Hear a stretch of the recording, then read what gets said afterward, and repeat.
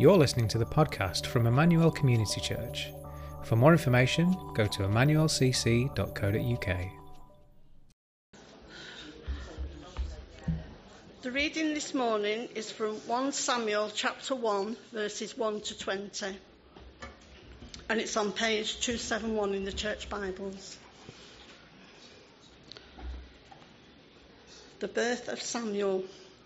There was a certain man from Ramathaim, a Suphite, from the hill country of Ephraim, whose name was Elkanah, son of Jeroham, son of Elihu, the son of Tohu, the son of Zoph, an Ephraimite. He had 2 wives. One was called Hannah and the other Peninnah. Peninnah had children, but Hannah had none. Year after year, this man went up from his town to worship and sacrifice to the Lord Almighty at Shiloh, where Hophni and Phinehas, the 2 sons of Eli, were priests of the Lord. Whenever the day came for Elkanah to sacrifice, he would give portions of the meat to his wife Peninnah and to all her sons and daughters. But to Hannah he gave a double portion because he loved her, and the Lord had closed her womb. Because the Lord had closed Hannah's womb, her rival kept provoking her in order to irritate her. This went on year after year. Whenever Hannah went up to the house of the Lord, her rival provoked her till she wept and would not eat. Her husband Elkanah would say to her, "Hannah, why are you weeping? Why don't you eat? Why are you downhearted? Don't I mean more to you than 10 sons?" Once, when they had finished eating and drinking in Shiloh, Hannah stood up. Now Eli the priest was sitting on his chair by the doorpost of the Lord's house. In her deep anguish, Hannah prayed to the Lord, weeping bitterly. And she made a vow, saying, "Lord Almighty, if you will only look on your servant's misery and remember me, and not forget your servant, but give her a son, then I will give him to the Lord for all the days of his life, and no razor will ever be used on his head." As she kept on praying to the Lord, Eli observed her mouth. Hannah was praying in her heart, and her lips were moving, but her voice was not heard. Eli thought she was drunk and said to her, "How long are you going to stay drunk? Put away your wine." "Not so, my lord," Hannah replied. "I am a woman who is deeply troubled. I have not been drinking wine or beer. I was pouring out my soul to the Lord. Do not take your servant for a wicked woman. I have been praying here out of my great anguish and grief." Eli answered, "Go in peace, and may the God of Israel grant you what you have asked of him." She said, "May your servant find favour in your eyes." Then she went her way and ate something, and her face was no longer downcast. Early the next morning they arose and worshipped before the Lord, and they went back to their home at Ramah. Elkanah made love to his wife Hannah, and the Lord remembered her. So in the course of time Hannah became pregnant and gave birth to a son. She named him Samuel, saying, "Because I asked the Lord for him."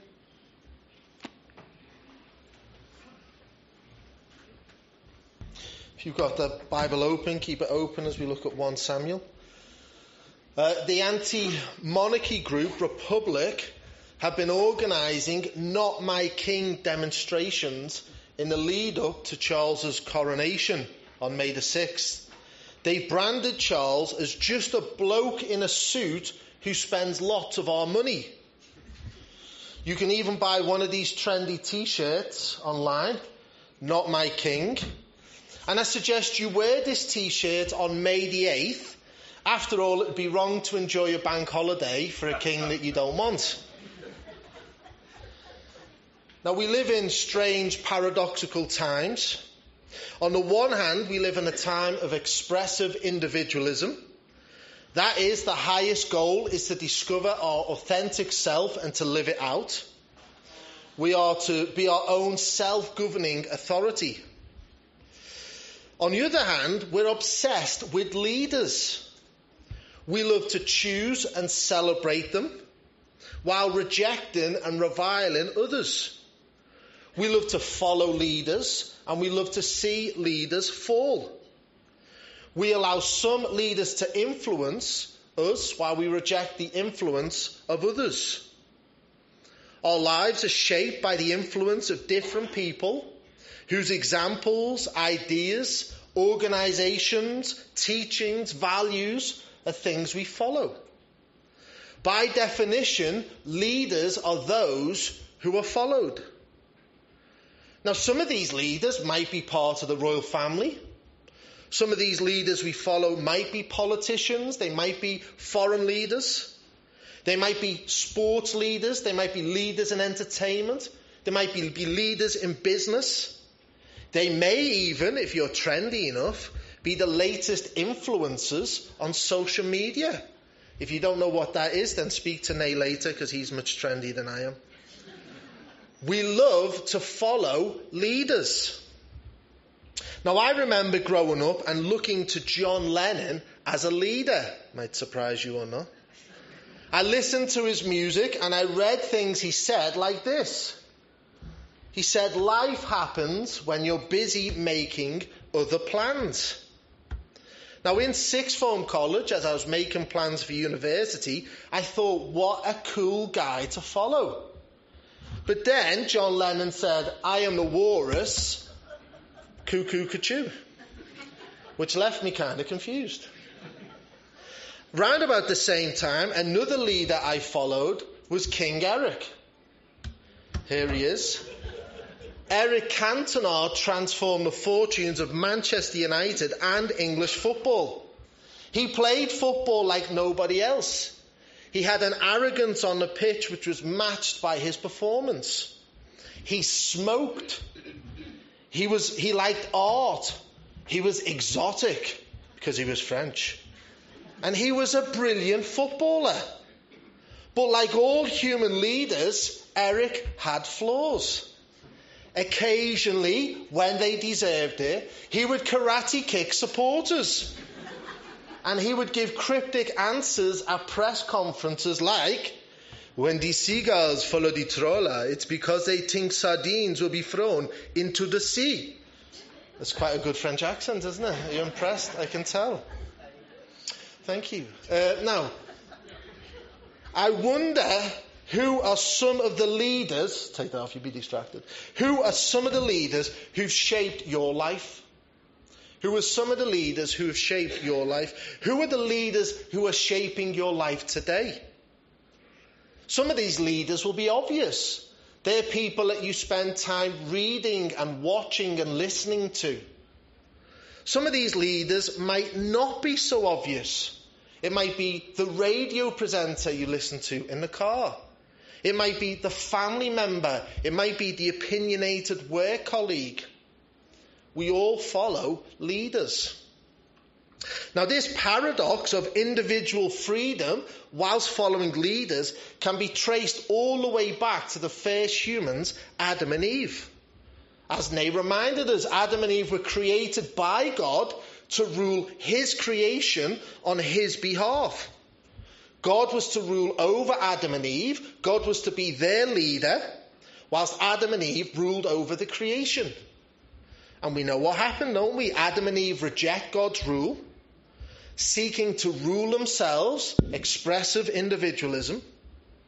And in each of us, this paradox plays out. We want individual freedom, but we also want to follow and be influenced by leaders too. You see, the books of 1st and 2nd Samuel are one big story about how God provides a leader to a leaderless people. 1 Samuel is set towards the end of the book of Judges. And the last line of the book of Judges is a famous one, which you probably know. It says, in those days, there was no king. Everyone did what was right in his own eyes. Expressive individualism was the flavour of the day, and it caused death and destruction. There's a reason we don't teach the last few chapters of Judges to our children. They are horrific and harrowing and horrible. There is rape. There is somebody who gets cut up into 12 pieces. There is genocide. It is grim when people live without a king. Into this context of a leaderless people comes 1 Samuel. The book is set around about 1050 BC, and it follows the rise of 3 leaders in Israel.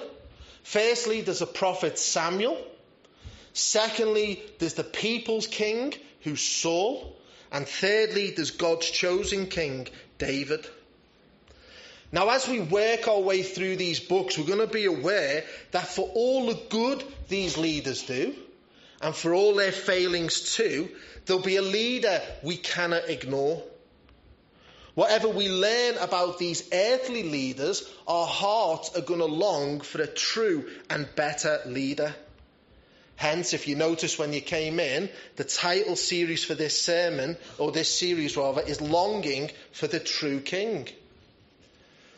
Now, the best way I could describe this, and again I apologise, this is another football illustration, but I'm not that well read, so you've got to deal with what you've got, is the best illustration thing about this is when Manchester United play, whether they win or lose, the manager is always overshadowed when the camera pans to Sir Alex Ferguson watching in the stadium. You see, no matter how good or how bad, and there's been a lot of bad United managers, the United crowd, they always long for Sir Alex. And when we read 1st and 2nd Samuel, our hearts are to long for the truest, the mightiest, and the loveliest of all kings, King Jesus. He sits high above all the leaders of 1 Samuel and all the leaders that we look to follow today.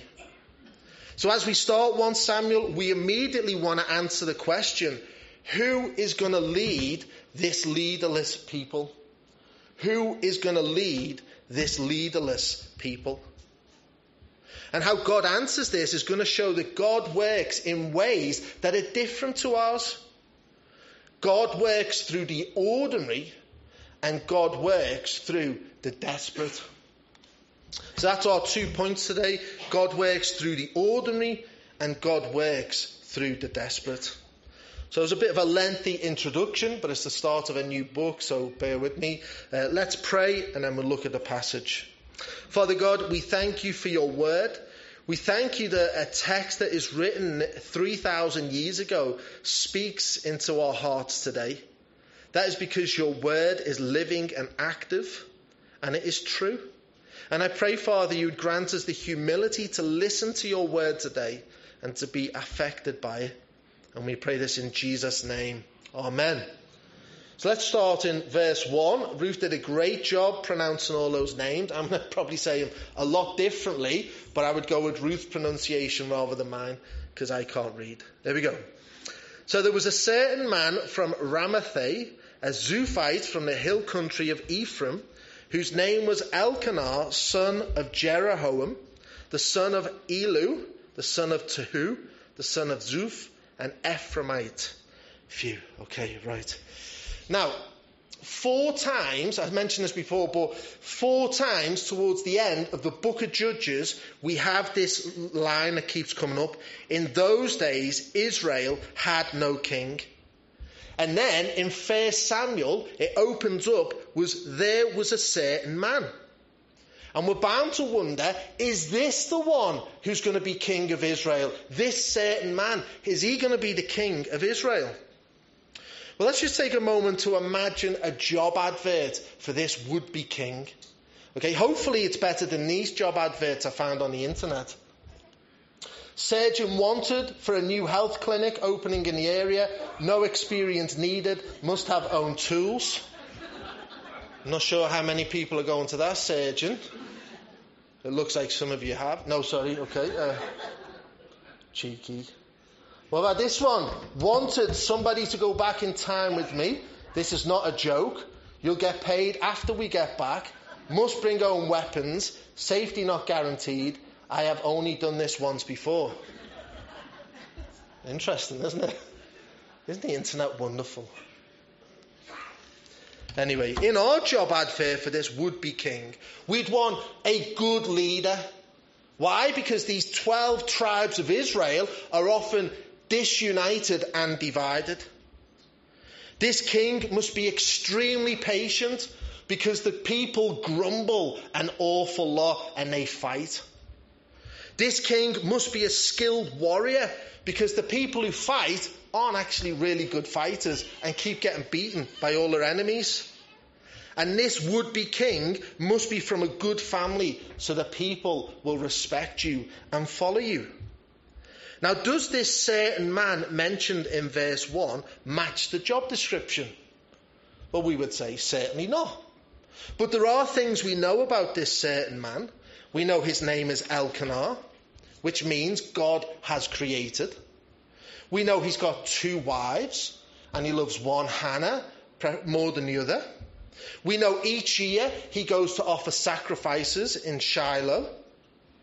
We know some of his family tree, some of the names of his dad and his grandfather and his great-grandfather are mentioned, but none of these guys are standout guys of the Old Testament. We know that he comes from a place called Ramathaim, or Ramah, in verse 19.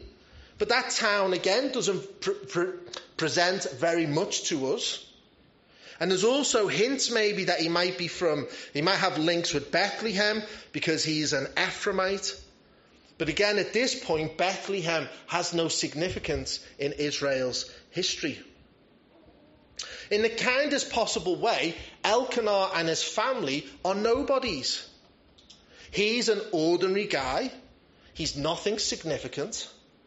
And yet from this ordinary guy, Samuel, the first leader of this leaderless people, comes from.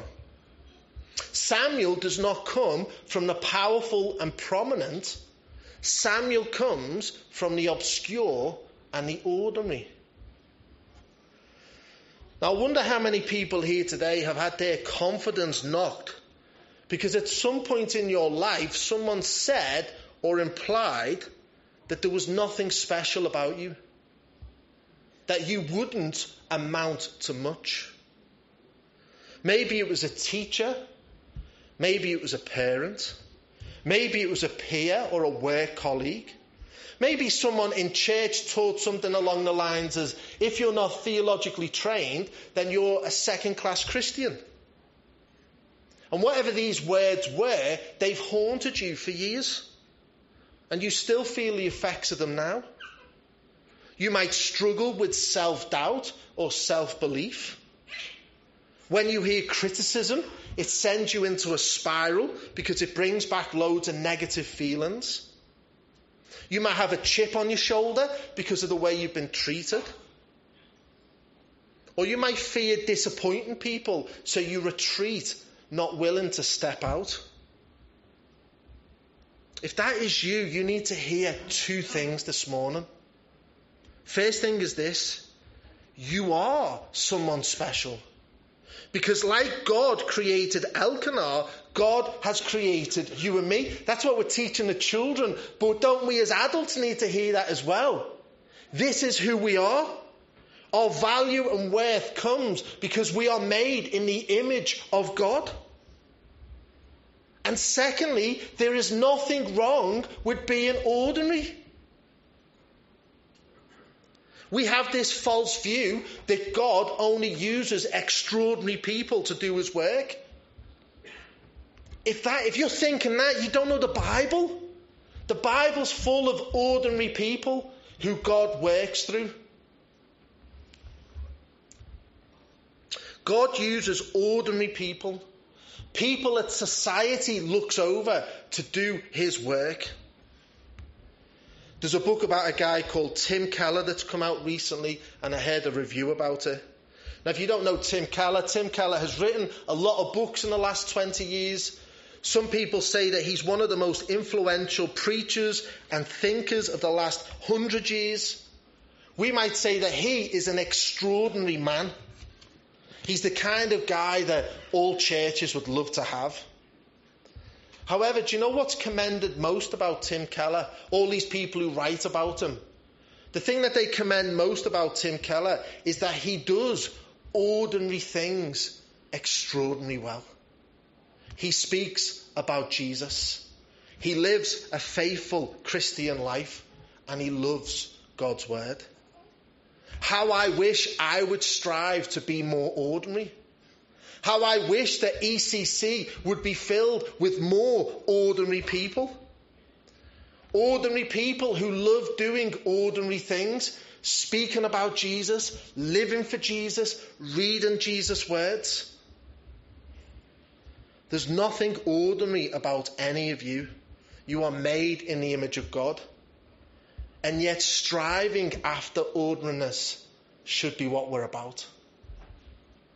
You see, God used ordinary Elkanah to provide a leader, Samuel, to a leaderless people.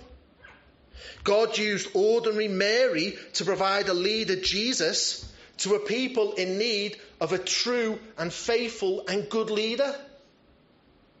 And God uses ordinary people like me and you to tell people and show people what our leader Jesus is like. That he is true, that he is faithful, that he is good. Friends, do not despise the ordinary. And then we go on to our second and last point, and you're all thinking this last point must be a long one. It's not really, but anyway. God works through the ordinary, God works through the desperate. You see, if one of the lies we believe is God works through extraordinary people, another lie that has crept into the church is this: that God only uses joyful, emotionally competent people, or stable people, shall we say. And this leads to us playing games in church. It's not like we play a game of hide and seek. Rather, we play a game of hide our true emotion. We think that if we really tell people how we're feeling, then people will think we're needy. People will think we're weak. People will think less of us. And this has to stop. You see, I want ECC to be a place where it's okay not to be okay. What I mean is that anyone can come here on a Sunday morning and they can comfortably share what they're feeling, because they're going to be surrounded by people who show grace, who don't make judgments, and who point lovingly to the Lord Jesus. I want ECC to be a place that is known for welcoming desperate people and walking with them in their desperation. I want ECC to be a place that believes with all their heart that God works through desperate people. And this is good news. And we see it in our passage, don't we, in verse 2. He had 2 wives. One was called Hannah and the other Peninnah. Peninnah had children, but Hannah had none. You see, Elkanah's first wife, Hannah, is not able to have children. We're told in verses 6 and 7, it was the Lord who closed her womb. Now, I realise at this point there's a lot that could be said. And I don't want to be insensitive and I don't want to skate this very important issue. But what I would do, I would recommend people go and listen to Al's sermon, very sensitive and pastorally wise sermon from Mothering Sunday, as he looked at this passage and the issue of barrenness in more detail than I'm going to cover today. Okay, because the focus today is an introduction to 1 Samuel. However, what we can say is Hannah feels the desperation of her situation further as Peninnah taunts her in verse 6 and 7 about her barrenness. Hannah knows that her desperation has been brought on by the Lord, and it's to the Lord she turns to in prayer. Have a look at verse 10 and 11 with me. It says, in her deep anguish, Hannah prayed to the Lord, weeping bitterly. And she made a vow saying, Lord Almighty, if you will only look on your servant's misery and remember me, and not forget your servant, but give her a son, then I will give him to the Lord for all the days of his life, and no razor will ever be used on his head. And then we have that little bit where Eli sees her lips moving and thinks she's been on a few beers. Verse 15, Hannah says, "Not so, my lord. I am a woman who is deeply troubled. I have not been drinking wine or beer. I was pouring out my soul to the Lord. Do not take your servant for a wicked woman. I have been praying here out of my great anguish and grief." Can you see what's happening there? In Hannah's desperation, she prays a desperate prayer. Look at the words.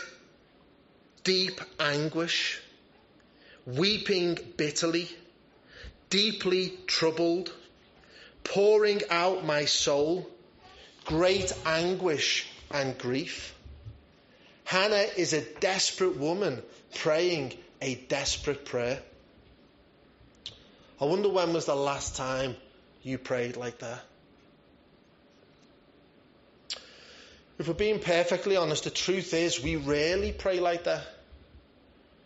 And the reason we rarely pray like that is we have a too high view of ourselves and a too low view of God. What do I mean? Well, we rarely pray to God in our desperation because fundamentally, deep down, we think we can fix our own problems. We believe the lie, don't we, that the only person you can really rely on is yourself. We think too highly of ourselves. And at the same time, we think too lowly of God. We don't think God is powerful enough to change things, or that he's loving enough to care about our situation. We don't pray in desperation because we don't believe the right things about God. You probably remember the harrowing story that used to be told about the orphanages in Romania in the 1980s. That visitors would talk about walking the corridors, and the corridors were silent. They were silent because the babies had stopped crying out, because nobody would come to them. And sometimes we remain silent in our prayers because we think God won't respond to them. However, think about what Jesus taught us about prayer. Jesus taught that prayer is a child speaking to his father. What do children do? Children insist and they clamour and they persist until they get what they want. Children cry out in the middle of the night, or when they scrape the knee, or when the batteries aren't working in the Xbox controller. Why? Because they have faith that someone will hear them and someone will respond to them. We cry out in faith to God when we trust he will hear us and he will respond to us. It is in faith that we cry out to God in our desperation. And when we cry out in faith, God works through our desperation. Now, Hannah's situation is desperate because she knows she cannot do anything about it. It is the Lord who's closed her womb. So in desperation, she pours out her soul to God. And then in verse 18, something incredible happens. Look at the end of verse 18. We're told that she went her way, ate something, and her face was no longer downcast. What's happened? Hannah has given her desperation to God. She has desperately prayed, and now her face is no longer downcast. Now it's important we get this right, because at this point, Hannah doesn't know that God has answered her prayer with a child. She doesn't know that. But what she has done is she has peace. How she got peace? Because she's trusting in a good and powerful God. A God whose works are always right. And this is how God works in our desperation.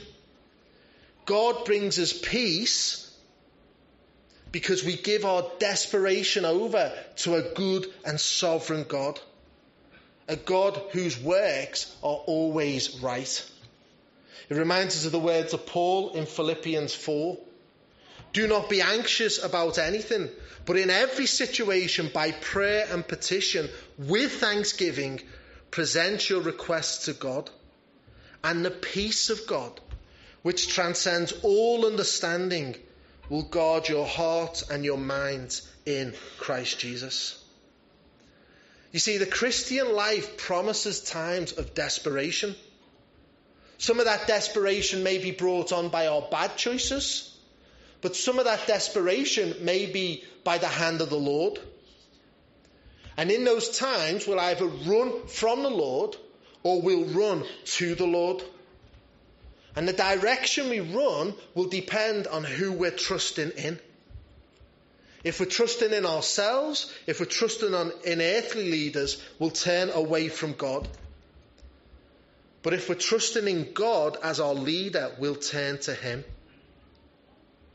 And when we turn to God, in our desperation, we'll find a peace that transcends all understanding, because we trust our good and sovereign God, whose works are always right. Do not despise desperation. So we've seen today how God is going to work. How is he going to bring a leader to a leaderless people? He's going to work through the ordinary. He's going to work through the desperate. We know that leader isn't going to be Elkanah, but it's going to be through him, an ordinary man, and his desperate wife, that God will be at work. And we're told at the end of the passage, Samuel is born. He's dedicated to the Lord. He's dropped off for a long sleepover with Eli the priest. But you'll notice, as we talked about this, there's always a longing of a true and better king. So we know, don't we, that Samuel's birth is not unique in the Bible. Women like Sarah, like Rachel, like Samson's mum, like Elizabeth, all shared Hannah's desperation, only for the Lord to grant them a child. God often works in ways that are different to ours. Samuel's birth points us to the true leader, Jesus. Jesus was not born to a barren woman, but he was born to a childless woman. A woman who was not even married. A woman who had not known a man. This woman conceived as the Holy Spirit came upon her and the power of the Most High overshadowed her. Mary was carrying the Son of God. This ordinary girl was going to give birth to an extraordinary child. The child who would perfectly obey his father, showing us what it looks like for a man to be led by God. Jesus Christ, the servant leader, would not use his divinity to lord it over people, but he would lay down his life for his people. On the cross, Jesus Christ gives hope in our desperation. Remember, it's in the death of Jesus, the most desperate event in all of history, that we see God's goodness and sovereignty at work. At the cross, we see God bringing forgiveness and salvation to desperate sinners like me and to you.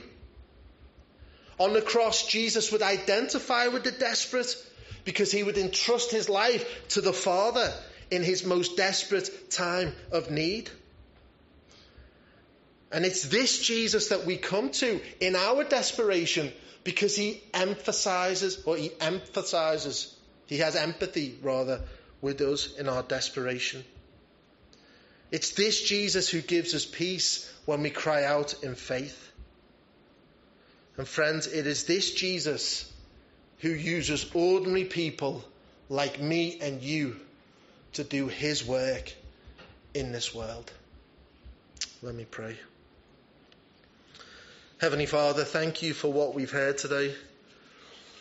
Father, it's not an easy passage. There may be things that have come up today which we've tried to bury, we've tried to forget, because they're hurtful. People have said unkind things. The world has been unkind to us. And yet I pray in the darkness, in the brokenness, there would be great hope. That hope comes because you are the God who works through ordinary people. You are the God who works through the desperate. That we look at the Lord Jesus and we see in the great desperate times of the cross, your goodness and sovereignty and love shine brightly. And that gives us hope that in our desperation, you are at work. I pray for anyone today who is in despair. I pray, Father, that they would give their desperation over to you, and you would give them peace as they come to trust that you are good and sovereign and your works are always right. And I pray these things in Jesus' name. Amen.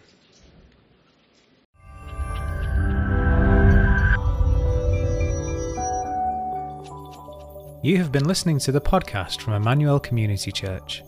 To find out more about us, go to emmanuelcc.co.uk.